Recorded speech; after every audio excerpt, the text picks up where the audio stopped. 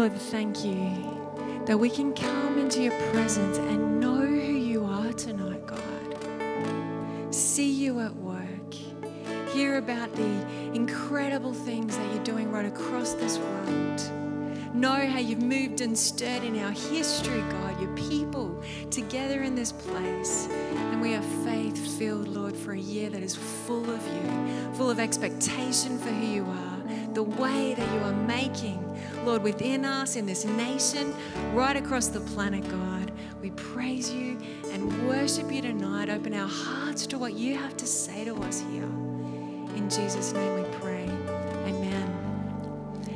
Amen. Thank you so much, band, for leading us in worship.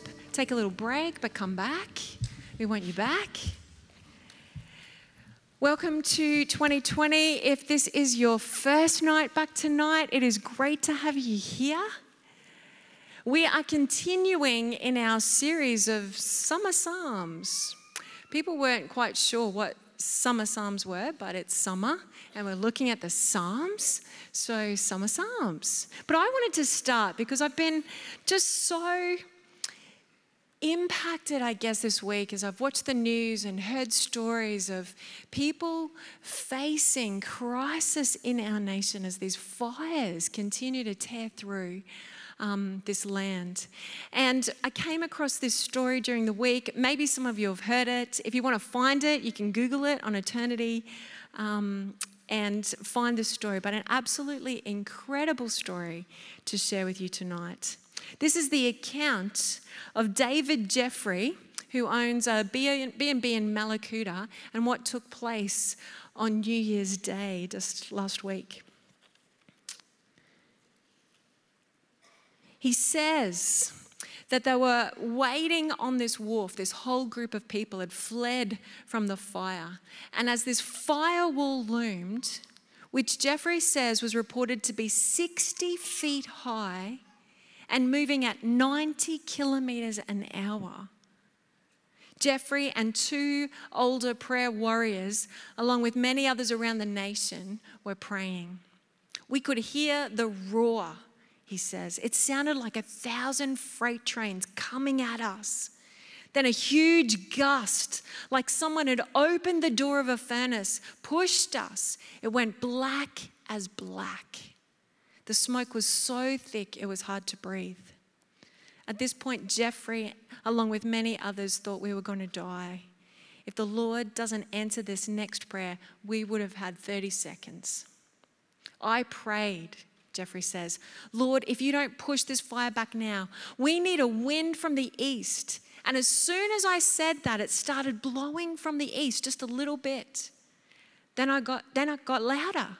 I got louder and the wind got stronger. Then I got louder again and it got stronger again. I felt it change. I noticed that the bolder I got, the stronger the wind got. I was yelling, in Jesus' name, thank you, Lord, for rescuing these souls. Push it back, Lord, rescue us. I did not care who heard me. I knew then that God was doing what I was asking. Because if he didn't answer then, we were dead. Noting that no easterly was forecast, Jeffrey continues, what God did was push the fire back from the east, which was impossible, but he did it. Afterwards, as the smoke started to clear, the crowd at the wharf listened in horror as properties were consumed by fire and gas cylinders exploding. The firewall was getting closer and closer to my house, Jeffrey said. We were about to lose everything. Jeffrey says that he was far more concerned about his neighbours who had actually remained in the street to defend their homes. Then I heard God say to me, pray. I started off with a pathetic little prayer. Then within me, this faith rose up and said, who are you praying to? And I thought, yes. You're the God of the Bible. Nothing's impossible with you. This was so impossible, but somehow God turned off the flames like flicking off a switch. All the fuel was still there.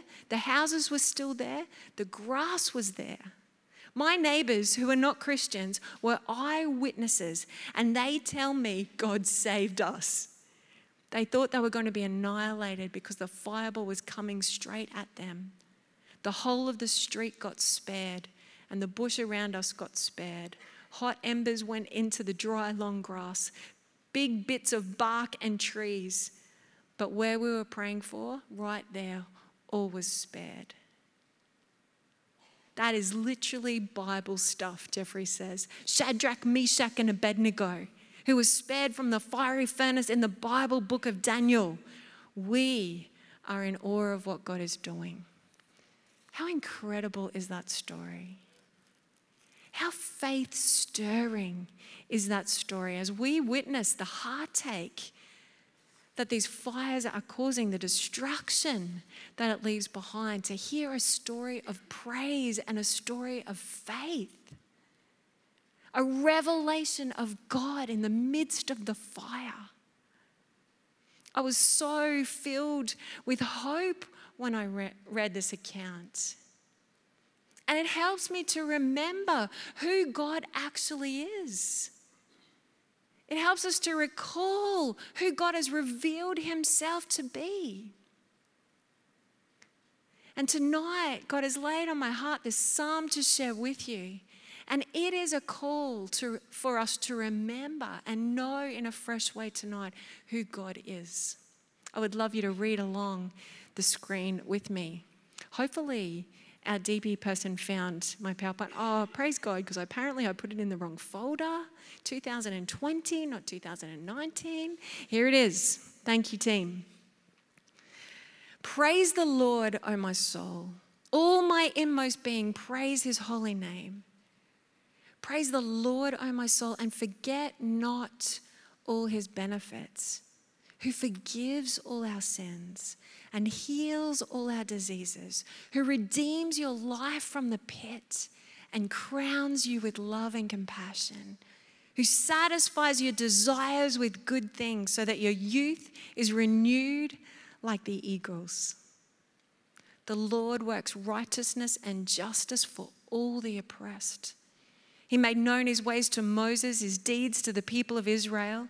The Lord is compassionate and gracious, slow to anger, abounding in love.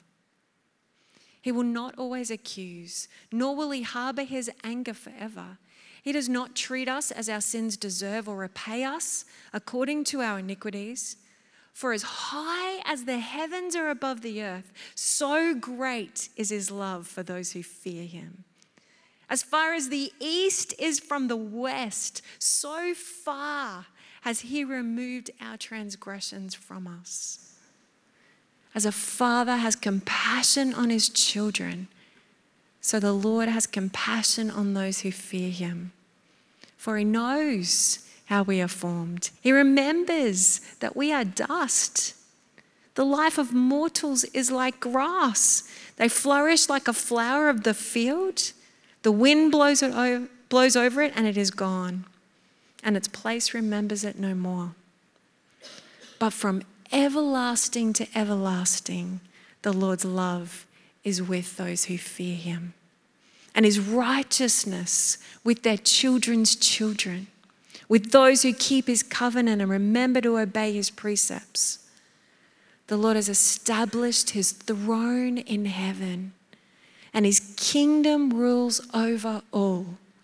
Praise the Lord, you his angels, you mighty ones who do his bidding, you who obey his word. Praise the Lord, all his heavenly hosts, you his servants who do his will. Praise the Lord, all his works everywhere in his dominion. Praise the Lord, O my soul. Beautiful words. So many familiar words there maybe to you if you've been around the Bible for a while. I kind of chose this psalm because I've always liked this psalm. And I thought, Summer Psalm series, as we head back into the year, I'd kind of choose something nice and light to share with you tonight. And then as I started digging into it and reading the commentaries, just about every single person said that this particular passage of Scripture is one of the most densely theological packed passages in the whole Bible. The entire gospel and the message of the Bible captured here in 22 verses. And we just have 30 minutes to kind of unpack that together. I thought maybe I'd bitten off more than I could chew, but I really felt like this was God's word tonight for us. The writer of the psalm doesn't give us any reason or context for writing it. It is thought that it was most commonly sung by God's people in exile. You know, when we were just singing that song, even when I can't see you, you're working. Even when I can't feel you, you're working. This song was sung by a people who didn't know where God was in their circumstances. And the writer calls them to praise. Praise anyway. Praise the Lord, O my soul. All my inmost being, praise his holy name. The word for praise here actually means to kneel, to bow in adoration before God. The writer is calling worshippers to come before God and recognize the one whose presence they are in. You know, coming to praise and worship God can easily become a habit, can easily become a bit mundane. What were you expecting as you came to church tonight? You know, I love meeting people who come to church for the very first time. I love saying, what was it like for you? Because I've been coming to this church for 25 years. I forget what it's like to engage in worship for the first time. And I love it when they just go, wow, that was amazing. I actually met a girl who was a friend of a cousin at a family do yesterday who said, oh, I know that church, when I said I came here as a pastor. And she goes, my sister went there once and she really liked it. Like, that was surprisingly amazing. She goes, that's the church with singing, right? And I went, oh yeah, definitely, that's our church. And she went, yeah, she said it was really good. And I said, it is, you should come.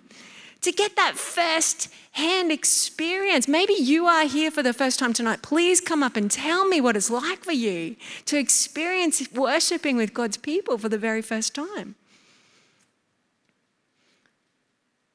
Maybe you've been coming every week for the last 5 years or 10 years or 25 years. And you don't think about coming to church being as that special anymore. Maybe it's a bit ho-hum to come to church on a Sunday night.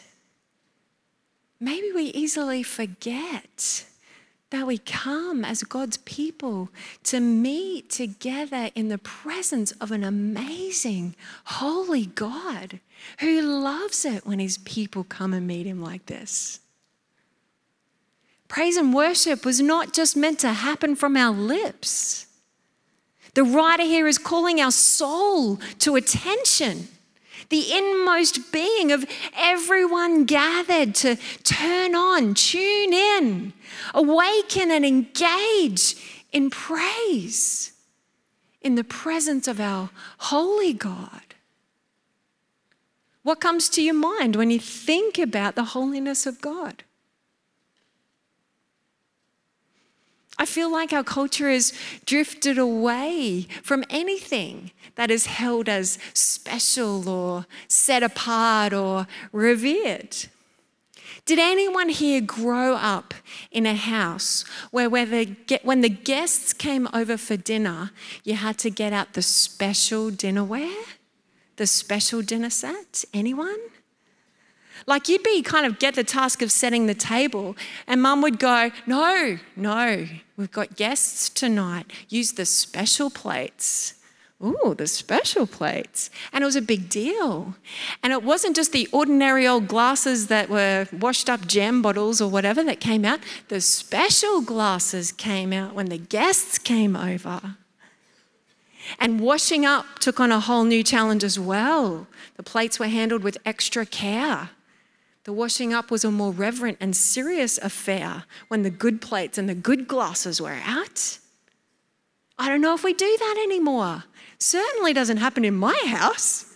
If you come over, you just get what we have every day.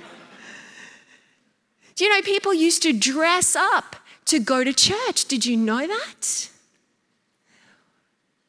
And I think this was partly this idea that we went to this extra effort to prepare and make ourselves special to come and meet in the presence of a holy God. I'm not saying we should go back there. I really like wearing jeans to church. And we know that God isn't looking at our outward appearance. We know that God is concerned with what is going on in here. But it's this idea of his holiness that maybe we have somehow lost. The psalmist is calling our heart to reverence and awe. We come before one who is far from ordinary. And our response is adoration, to kneel in wonder in the presence of greatness. The psalm begins with this call to acknowledge God's holiness, and it crescendos in his greatness in those last verses. The Lord establishing his throne in heaven, his kingdom rule over all. The angels, hosts of angels actually, are at his command and bidding. Get a picture of the one whose presence we are in right now. This would be enough to spend a whole sermon on just thinking about God's greatness, but I don't think this is actually the main point of the psalm. And I think what the psalmist really wants us to grab a hold of is actually in verse 9. The Lord is compassionate, another word for merciful, gracious, slow to anger, abounding in love. These words are repeated several times in Scripture, and it was actually like a creed that God's people held on to. This is the character of God. This is who he is. This is what he does. This is how he acts. Consistently, time and time again, never changing. This is our God. Compassionate, gracious, slow to anger, abounding in love. On the backdrop of his greatness, God's love is all the more incredible that he would show his character to us in this way. The Hebrew concept of this love is actually beyond words in our English language. We don't actually have words that can convey the depth of what the psalmist is writing about here. How could words capture what God's perfect love is? How in our human understanding of love, which is so transactional and temporary, selfish even, how are we meant to wrap our minds around the perfect love of God? You know, the closest I could come to in trying to picture what that looks like was a father holding a newborn baby for the first time. If you've had that experience, you might know what I'm talking about. But to pick up that little life, to cradle it in your arms, to see how dependent and helpless that little one is, having done nothing to earn the favor of a father. But the father is filled with compassion and nurturing and protection and care, a commitment to love this little precious baby. God's love is not just a feeling. God's love is not just words. It's not just a promise. It is action. It is present, and God is working out his love for his people all the time. He is for them. He cannot walk away from them. He cannot fail in his love. His love includes discipline, even anger. His character cannot let sin go unchecked. Actually, in his love, sin has to be limited, has to be punished. And yet these are fleeting expressions of his character when it comes to his love. Much more do we see his heart of mercy and grace, kindness and blessing. Hear it again. The Lord is compassionate and gracious, slow to anger, abounding in love. You know, I'm sure the stories of the Old Testament have been preserved and handed down to us to give testimony to this character of God.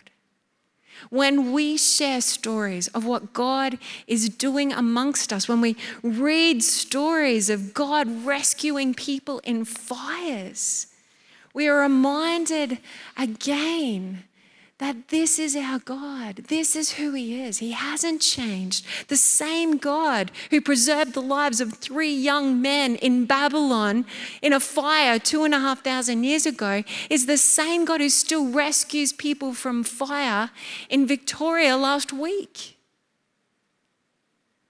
Our memories need stirring, don't they?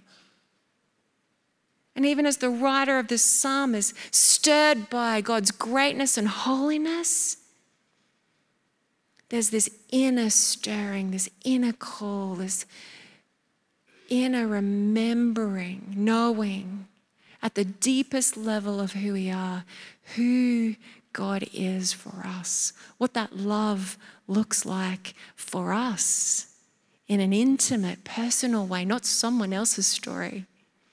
Not someone else's history, but who he is for us in that character of love. You know, if I asked you to think about what you are most thankful to God for tonight, just what comes to your mind? What are you most thankful to God for? What do you never want to forget to be thankful for? At the outset of this psalm, the writer comes up with a list. This is what springs to his heart. He says, I never want to forget the one who forgives all my sins, heals all your diseases, who redeems your life from the pit, who crowns you with love and compassion, who satisfies your desires with good things, so that your youth is renewed like the eagles. Did any of those make it to your list? You know, in a very personal way, the psalmist is urging us to hear these things again. Maybe you know this, but tonight we're urged to hear it again, capture again, have our souls stirred again to know the blessings and benefits of God for each one of us who he has called to be his children. On bended knee and praise, the psalmist says, don't ever forget these things. Remember first and foremost that God who loves you forgives all your sins. We started Immerse this week and watched again a moving film of Billy Graham, the great evangelist, at the end of his life, urging another generation to embrace the message of the cross. It conveys the weight of sin and the penalty of sin in a way that we don't often stop and contemplate very often. We don't like to talk about sin. We don't like to think of ourselves as sinners, do we? We don't even really like to use that word much anymore. And I get it. I struggle with that. I feel that. But is it as much about the word as it is about acknowledging and accepting that I am not good? Nothing that I can ever do or achieve will make me good. I was born a sinner and I live with a sinful nature. And every day I live in a broken world full of sin. The truth is we try to cover this up. We try to make it out not to be a big deal. We convince ourselves that we're not really that bad. I can't tell you the number of people who think that they'll be able to stand before God and it'll be okay because they've been a pretty good person. I've spoken to those people. What of our good could stand before a holy God? Somehow, somewhere along the line, we've watered down our view of sin. We've told ourselves that it's actually okay because everyone else is doing it. Psychology in the 90s told us that we just have to get to a place where we can say, I'm okay, and you're okay, and everything will be okay. But we are not okay. Sin is a sickness and disease that our souls carry. Our souls carry the burden and the guilt of it. It is soul destroying. Your soul was not designed to carry sin. It was designed for life and freedom in relationship with God. But the holiness of God cannot exist with sin. God can't take out his eraser or his Norwex cloth or his checkbook and say, there you go, no worries, we'll just fix that up, take that away, we'll just pretend that never happened. God can't do that.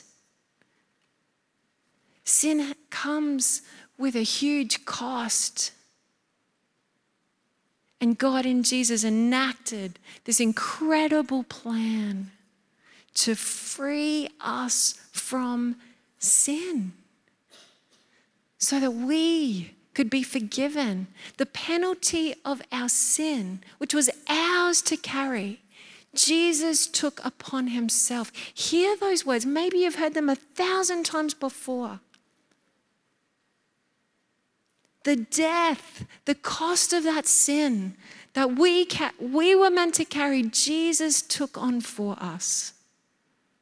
And in exchange gave us life and freedom, new life in him. We are forgiven.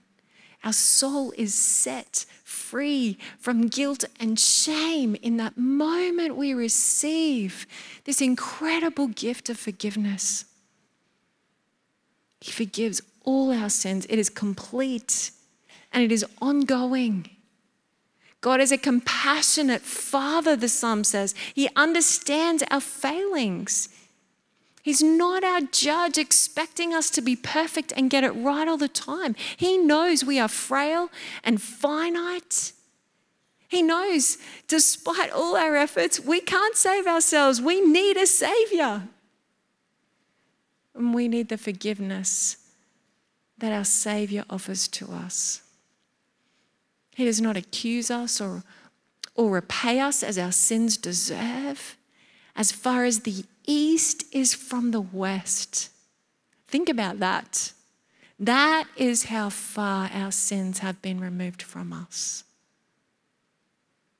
When God looks at us, he doesn't see sin. He sees children clothed in his righteousness because of what Jesus has done. His healing work is part of that forgiveness, part of dealing with that sin problem that we have. Healing takes place on so many levels. In a spiritual sense, healing restores us in relationship with our Father. It lifts that burden of guilt and shame.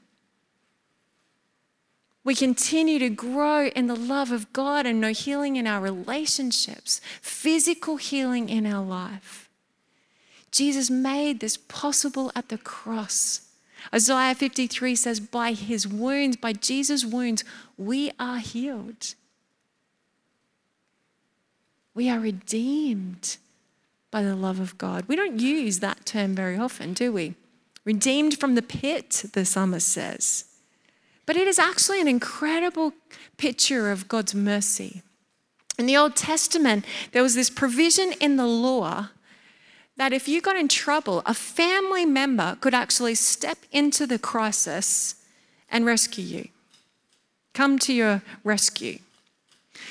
For example, if a person fell into debt and was forced to be sold into slavery, then one of his relatives, called a kinsman redeemer, could come in and redeem this family member by paying off their debt and purchasing their freedom.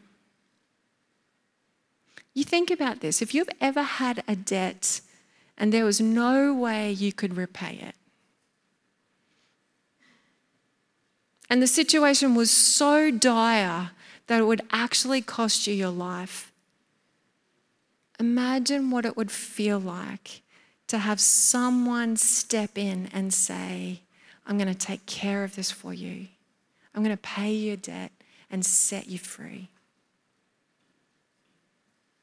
Give you back your life.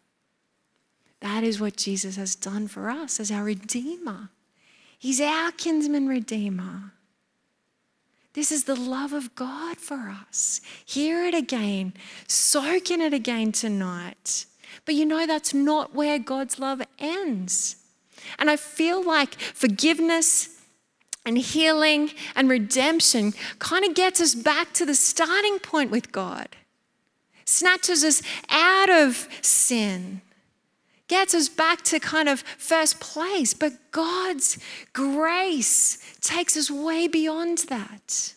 And the psalmist says here, he didn't save us just from sin so that we could scrape into his kingdom. He actually crowns us with love and compassion. We are crowned as his children. The one who has set up his throne in the heavens is our Father. We are called children of God, co-heirs with Jesus Christ, Romans 8 says. We reign with him in the heavenly realms. It is like God reaches into his very own character and transfers it onto us as a crown. We wear that as a crown. Do you see yourself crowned in God's love tonight? That is how God sees you. And he's still not finished with bestowing his grace upon us. The psalmist says here, he satisfies our desires with good things. The word for satisfy is to be totally full. Like you've been to the best buffet you could ever go to, and you have eaten beyond full.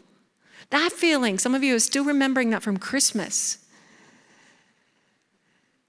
The grace of God is a feast for our soul. It's the only thing that will truly satisfy the innermost part of who we are. I think of that picture in Psalm 23 that Travis shared a couple of weeks ago. That we're invited to this table to experience God's blessing in front of our enemies. He sets it up for us and invites us to it, to partake of it, to eat. Spurgeon was a preacher in the late 1800s, and I came across this quote. He says, "No one is ever filled to satisfaction but a believer. And only God himself can satisfy even him. Many a worldling is satiated, but not one is satisfied." God satisfies our very soul. Soul satisfaction loudly calls for soul praise. These truths never grow old. We are renewed in our youthfulness as we grab hold of them again. Get excited and filled with joy to remember who God is, His great love for us, what He has saved us from and called us to.